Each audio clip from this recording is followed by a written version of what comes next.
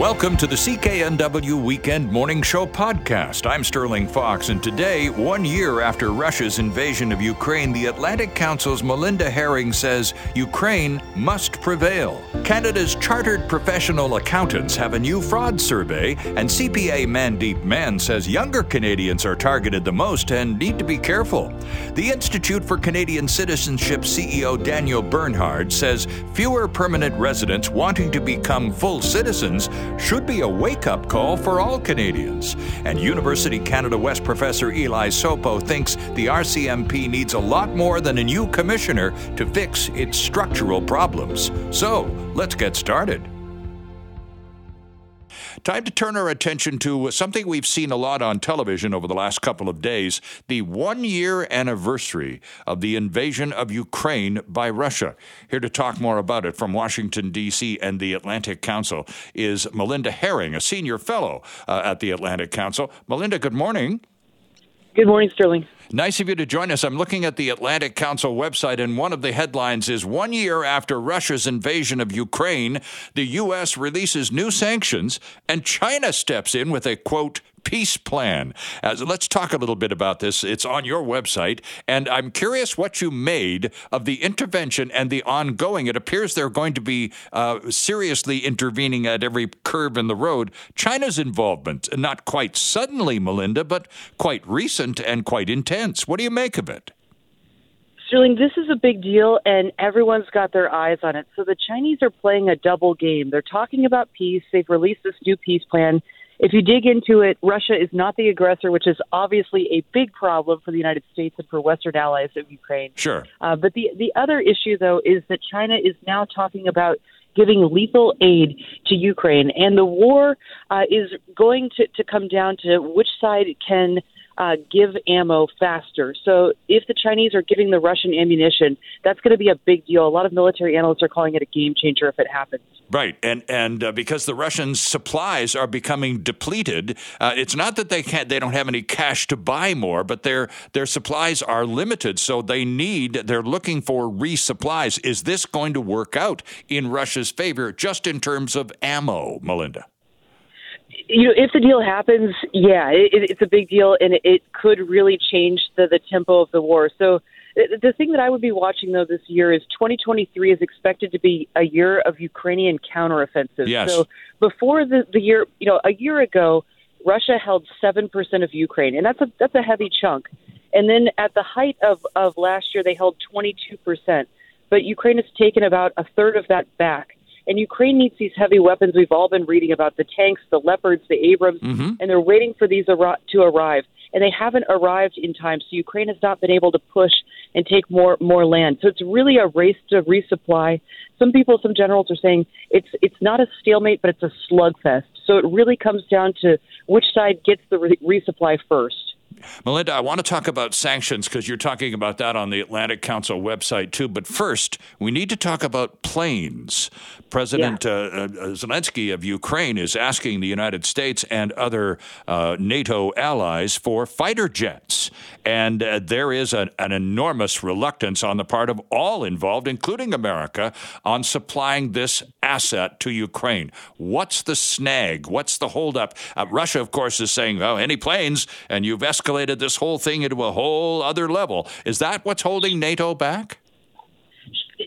So the Russian complaint is not what's holding us back. There is a fear in the White House, in the American White House, about escalation. And they keep telling themselves, the White House keeps telling itself that if we send heavier and heavier weapons, including planes, that the Russians eventually are going to use nuclear weapons. Right. And most people don't think that's true, but we're self-deterring. One of the issues, though, is it takes about a year to train Ukrainian pilots on Western systems. So the Ukrainian argument is, okay, fine. If you can't approve it now, start training our boys on your systems now so that as soon as you get political approval, I think argument. But just in terms of what's going to shape out, I think we're going to see the Brits and the Poles stick their neck out again like they did on tanks. And that's going to put pressure on the United States and on Germany to do the right thing and send these planes and get the war over as soon as possible. Just at one big point, Sterling, time is not on Ukraine's side. Right. There are many, many more Russian soldiers that have their economy is doing much better than the Ukrainian economy. So the sooner we can get the weapons to Ukraine, and in this, the better it is for Ukraine, the better it is for the West, the better it is for Canada and for the United States.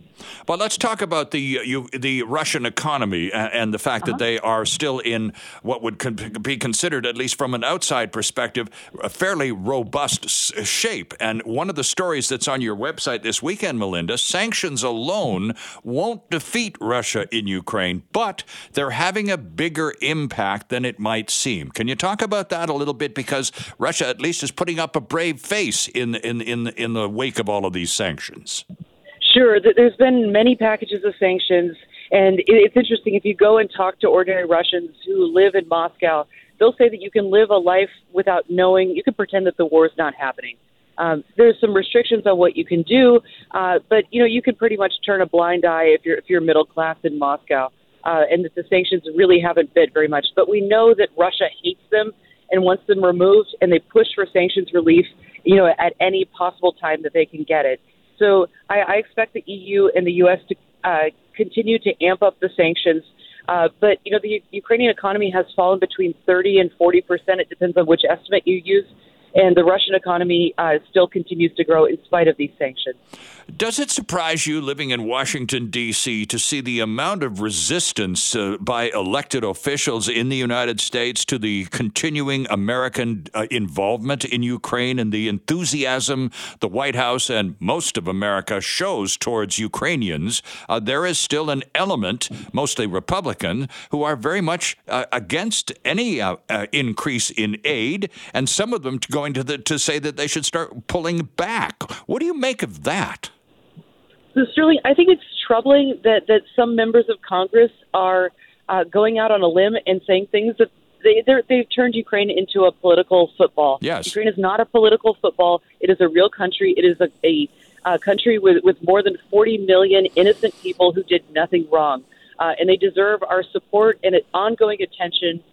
For that reason alone, you can talk about the bigger arguments, but from a human perspective, that's why they deserve our attention. And if Putin isn't stopped in Ukraine, that he's going to move on to Europe, and it's going to be much, much more expensive for Canada and the United States because of our NATO membership. There's a lot of arguments you can go through, but, just to zoom out a little bit, the bigger perspective is that 65% of Americans, Republicans and Democrats, support American assistance to Ukraine, sure, yeah, even if it means extending the war. So, there's things to worry about on Capitol Hill. And honestly, Sterling, the arguments that I would make, just as an analyst, don't resonate with that part of the Republican Party, and I find that really troubling. So if there is, you must at least acknowledge a certain degree of Ukraine fatigue beginning to set in. We notice it here in Canada. And again, it's to be expected. It's over a year now, Melinda, since this whole thing has begun. And there is concern that could turn into something negative in terms of the official support for Ukraine's efforts. So I think the support in the United States is really solid. And I'm going to go back to that Gallup poll. 65% of Americans said all systems are a go this year, and that number was consistent with last year. Are there partisan differences? Yes, I do worry about them. But support for Ukraine has been a bipartisan affair since 1991. We just had a huge rally on Capitol Hill yesterday. Mm-hmm. You see visible signs of support everywhere. So I think U.S. support, as long as President Biden is in power, is not going anywhere. And final question to you, Melinda, and we're grateful for your time on a Sunday morning. In terms of the ongoing support, Putin keeps saber rattling. Every chance he gets, he sort of leans back towards the nuclear option. And this is what is causing, as you say, the sort of self-deterrence that's being imposed by the United States on its participation levels. You say the Brits probably going to be a little more generous and a little faster off the mark to show more support, to show greater munitions type support. Is there concern, though, that Putin's serious? Because the saber rattling's been going on for decades. In that sense, it's just more of same. Exactly. And I think one of the bigger points is we shouldn't fall for it. So it's interesting to study Putin's responses and his narratives. He's got about 4 different narratives he runs to when he's not doing well in the battlefield. And he loves to threaten the use of nuclear weapons. Right. And we should not take this lightly. I'm not trying to belittle that. it is serious. It is real. Russia is a nuclear power, but the likelihood of him using nuclear weapons is very, very small. And these would be tactical nuclear weapons. They would be used probably on the Ukrainian battlefield. And he's got one shot at it. And I think the important thing to remember, Sterling, and the thing that gives me a lot of comfort is the United States is not the only power telling him not to use nuclear weapons. So other countries that he does listen to, the Chinese don't want him to use it. Right. The Indians don't want him to use it. If he uses nuclear weapons haven't been used, since World War II. Right.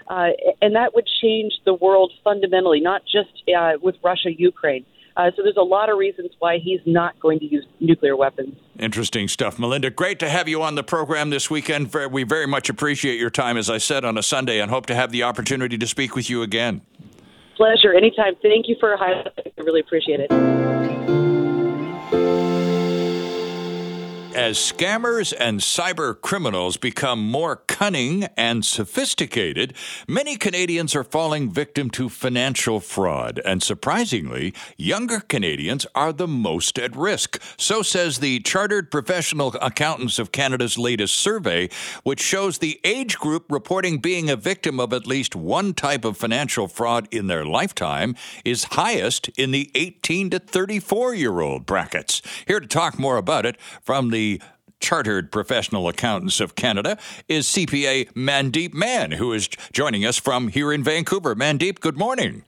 Good morning, Sterling. How are you doing? I'm very well, thank you. I know you're a volunteer with CPA's Canada's Financial Literacy Program, so it's really good of you to take a few moments to be with us this morning. Let's talk, first of all, about the fraud, the type of crime. I talked in my intro about falling victim to financial fraud. What do we mean by that? What sort of cyber crimes are we talking about? That's right, Sterling. So what we found in our survey is that a lot of this is online crime that's taking place. So if you have a credit card, if you have a debit card, you are sort of subject to all of the frauds that are occurring right now out there. So it's things like impersonating your personal information in order to steal from you, essentially.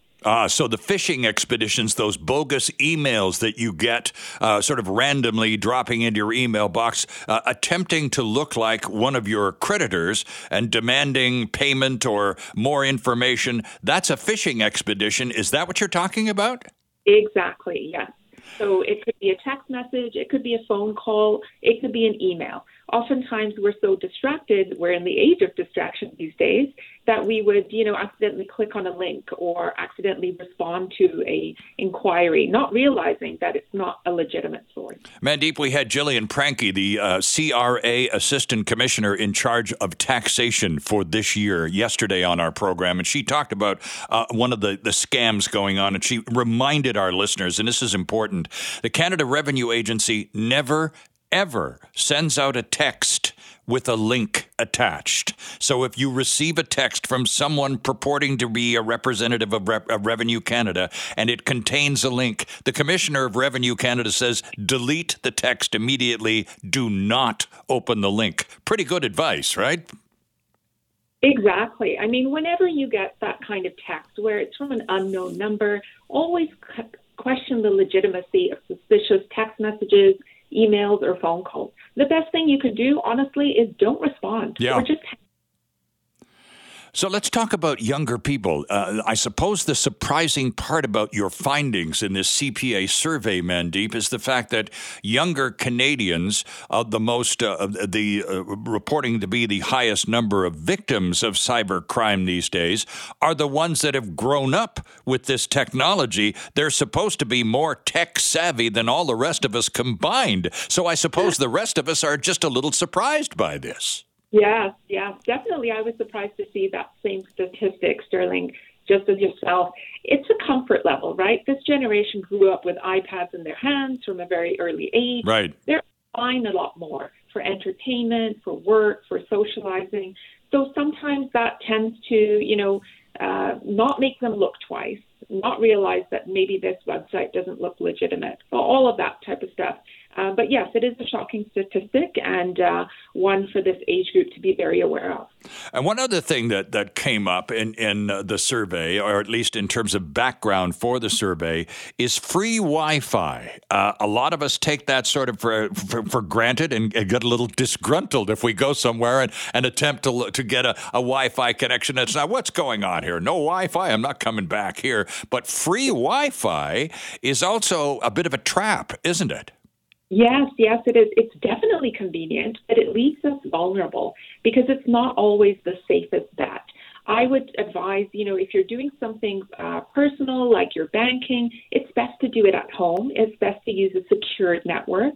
I'm not a cybersecurity expert, but if you're out there using free Wi-Fi, not the safest bet for your banking, things like that. Right. And how frequently would the accountants of Canada recommend we routinely change our passwords?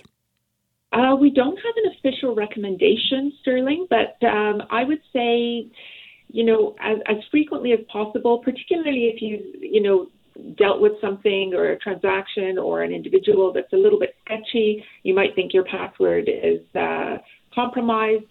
Change it as frequently as you feel that you need to. Always use a secure site. Web pages can be used to clone. Cloned websites can steal your personal information. Yes. Always for a lock symbol in the address bar of the web page that you're browsing. And as well, you can use a VPN, a virtual private network. And that's something that surprisingly a lot of people who should be using it don't. And is it an expense that keeps people from going to the virtual private networks, the VPNs? As far as I understand, Sterling, it's not always very expensive. I believe some of them are relatively inexpensive, a few dollars a month. It's just something that people are not used to. Similarly, individuals doing online banking, they don't use automatic text notifications or email notifications, which would authorize the transaction that they're doing. So these are all great tips to protect ourselves. So what about you receive a text or an email that looks a little dodgy and you do a little homework on it, you realize, no, this is bad stuff. This is phishing. These are the bad guys in my inbox. Besides wanting to delete the thing immediately and get rid of it, should you report it? And if so, to whom? Yes, definitely. Reporting it is number one, because if it doesn't get reported, it doesn't get publicized, and then the rest of us don't know about it. Okay. You can report it to your local police department. You can report it to the Canadian Anti-Fraud Centre. Definitely report it to the institution that's being impersonated as well. So that might be your bank. Ah, okay. And the Canadian Anti-Fraud Centre is a location and a destination and a terrific website that, unfortunately, Mandeep, not a lot of Canadians know about. Exactly. It's, there's a lot of important information on there. They publish, I believe, what's called a little black book of scams. And that updates Canadians on exactly what's going on out there and what to protect themselves from. Well, good information for a Sunday morning. We do appreciate your getting up early, Mandeep, to join us with this important conversation. Thanks ever so much. Not a problem, Sterling. Have a good day. The Government of Canada has said it wants to boost immigration by adding 1.45 million permanent residents over the next 3 years, starting with 465,000 this year in 2023. The problem, as the folks at the Institute for Canadian Citizenship see it, is fewer of those permanent residents are expressing a desire to become full citizens of Canada. What's the story here? Daniel Bernhard is the CEO of the Institute for Canadian Citizenship, hopefully with some answers for us on a Sunday morning. Mr. Bernhard, Daniel, good morning and welcome. Good morning. Thanks for having me. Well, it's good to have you with us. Let's talk a little bit about the permanent resident process. How long, for example, Daniel, does a person, once they become a permanent resident, how long do they have to remain at that status before they're eligible to apply for Canadian citizenship? It tends to be a minimum of about 4 years before you can apply for citizenship, some faster, some longer. Depends on a few factors, especially how long you've been in the country during that time. But you can do it fairly quickly if you want to. And what we've been seeing in these statistics that we released recently is that the percentage of permanent residents who are becoming citizens within 10 years, so who are kind of rushing to become citizens or saying, I'm in, let's do this, soon after arrival, right, is declining. And that's a concerning sign. You've talked in the lead-in about answers. I think we have more questions than answers at this point, but there's good reason to feel some worry about what this means for the future of our country. Well, the reason that you're on the show today, Daniel, is our producer, Leila Khadir, with whom you probably had a conversation or two, is a very proud new Canadian. She just received her Canadian citizenship in the last couple of months and just is beside herself trying to understand why someone would take a pass or even a pause on the opportunity to become a full Canadian when it presents itself. So what do you find? These are Statistics Canada numbers that you're looking at, and they're a 40% decline in citizenship uptake over the last 20 years. Any idea why, Daniel?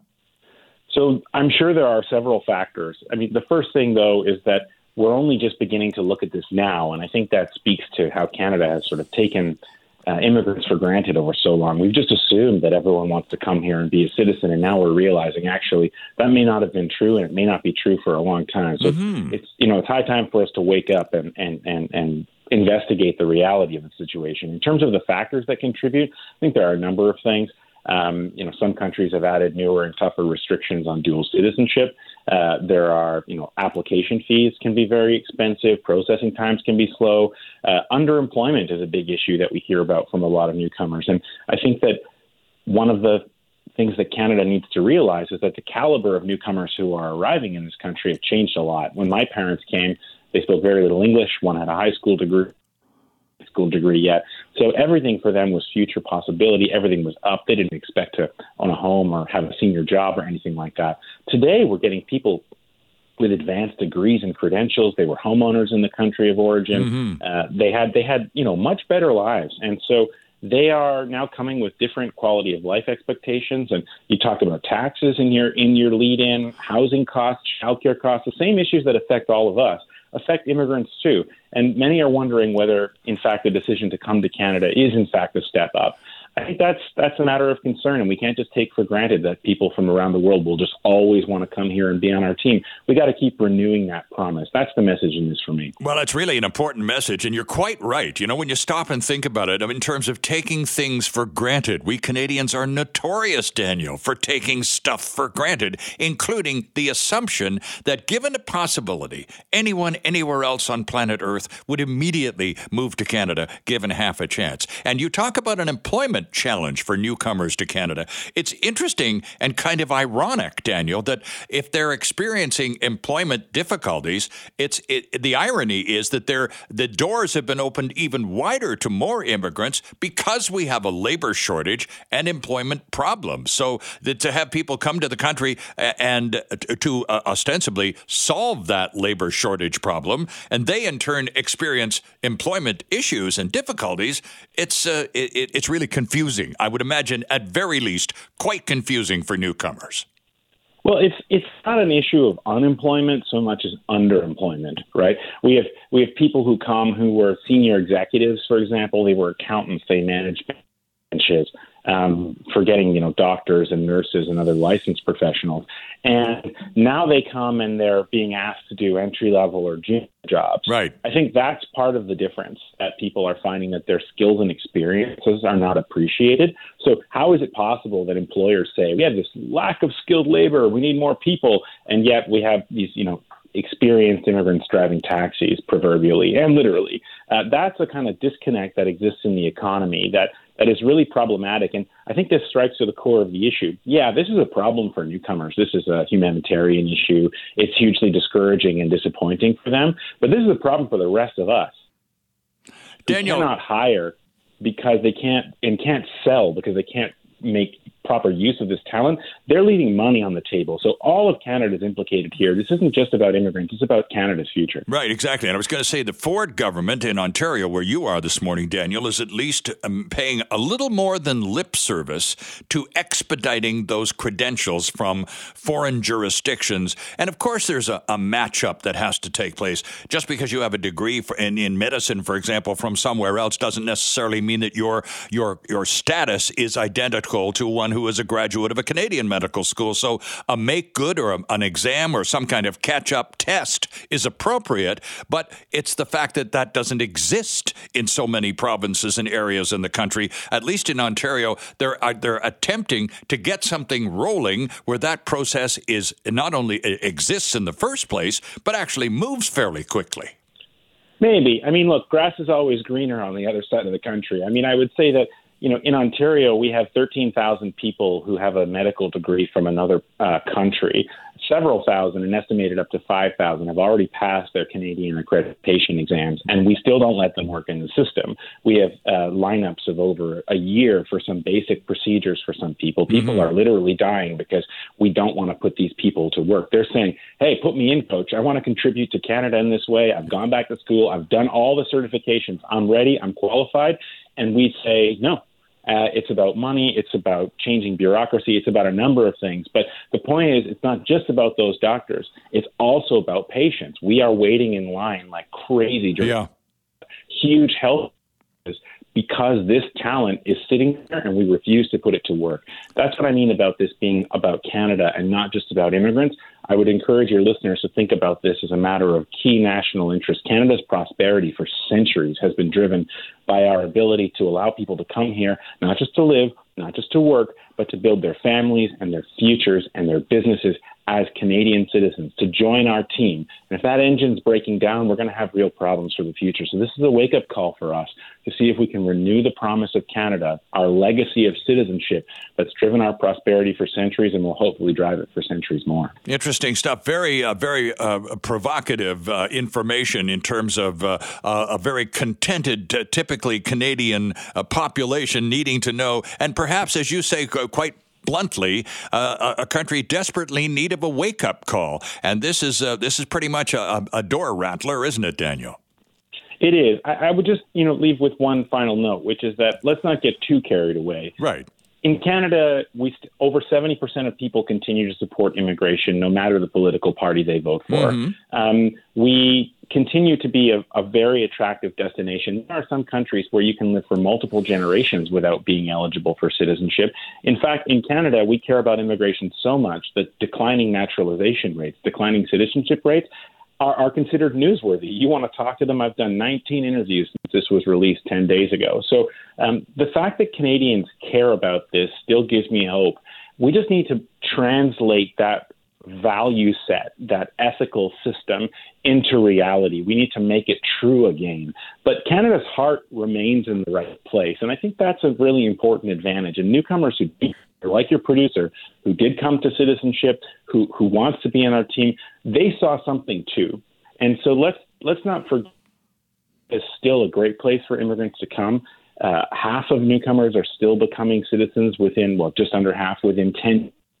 The fact that we are concerned about this also says something about our country and where we stand. And in a world of hatred and xenophobia and all sorts of rising problems, that's still something positive. So we've got a lot going for us, but we need to make sure we don't take it for granted and we continue to invest and do the work to make Canada even more desirable for newcomers. Because, like you say, they don't just need us, we need them. And if we can't make it valuable for these people, they've got options. They're going to go elsewhere, and all of us suffer as a result. Daniel Bernard, CEO of the Institute for Canadian Citizenship. Very well said, sir, this morning. Thank you very much for saying it, too, Daniel. Good to have you aboard today. Oh, it's a pleasure. Thank you so much, and I hope you have a fantastic morning.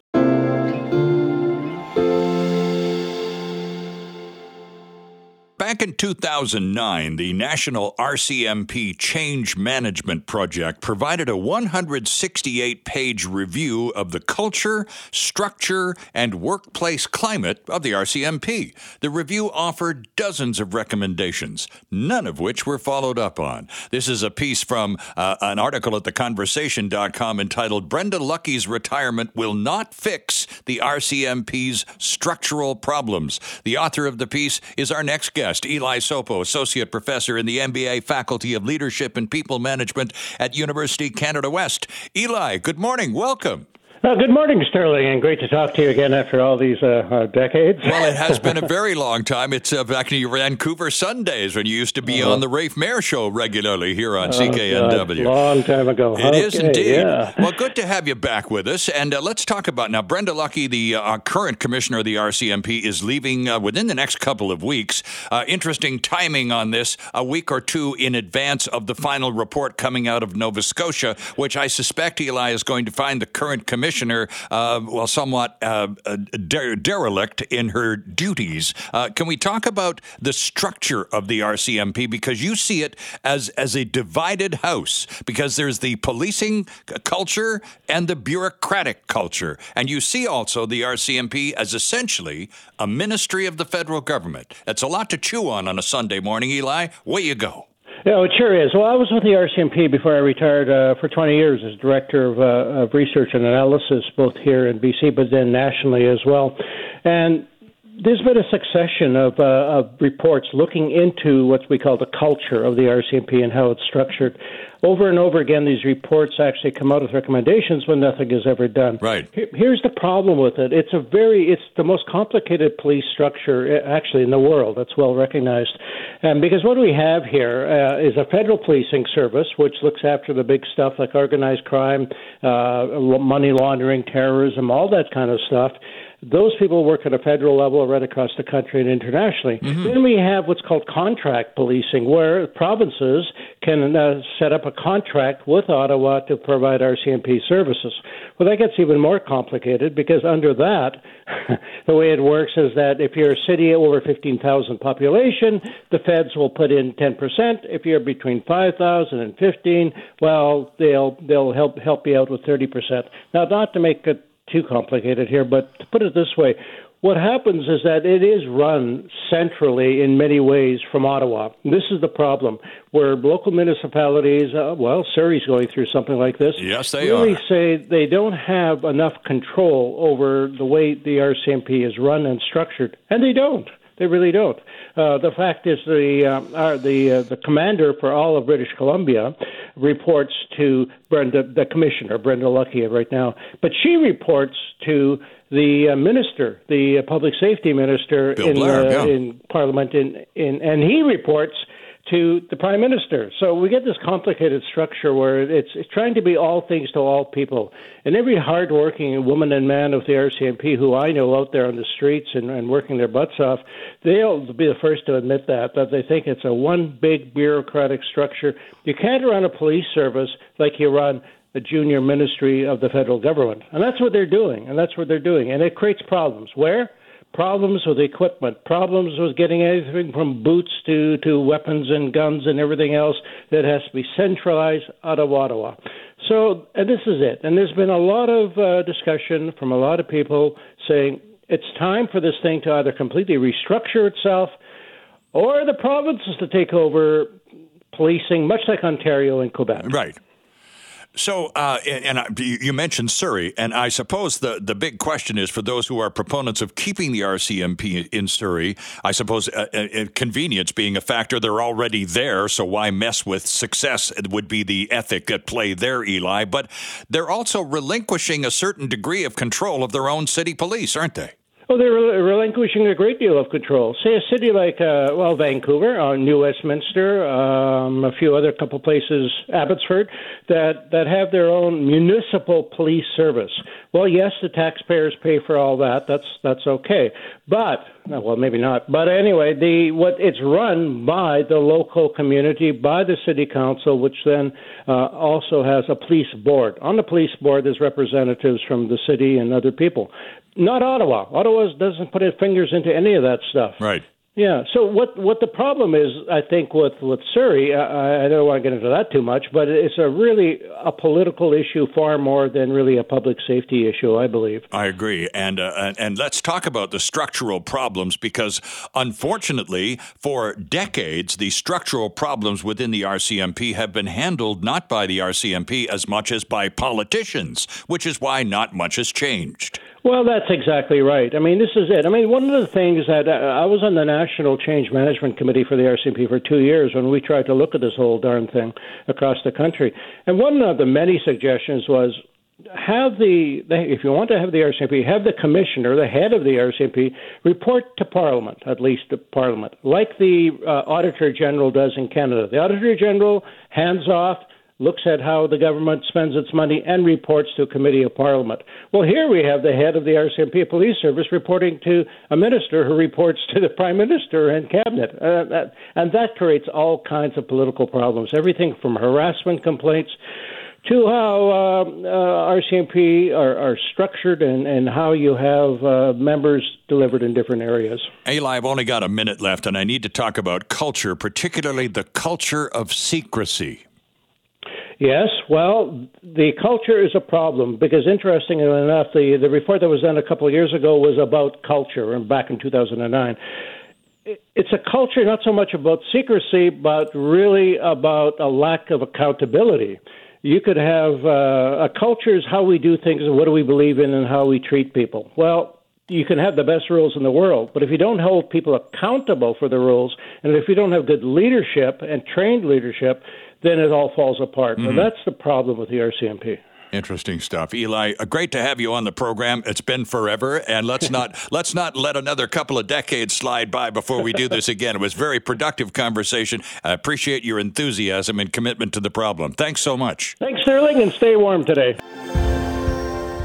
Thanks for listening. Don't forget to subscribe wherever you get your podcasts or listen to us live, 6 to 9 weekend mornings. I'm Sterling Fox. Have a great week.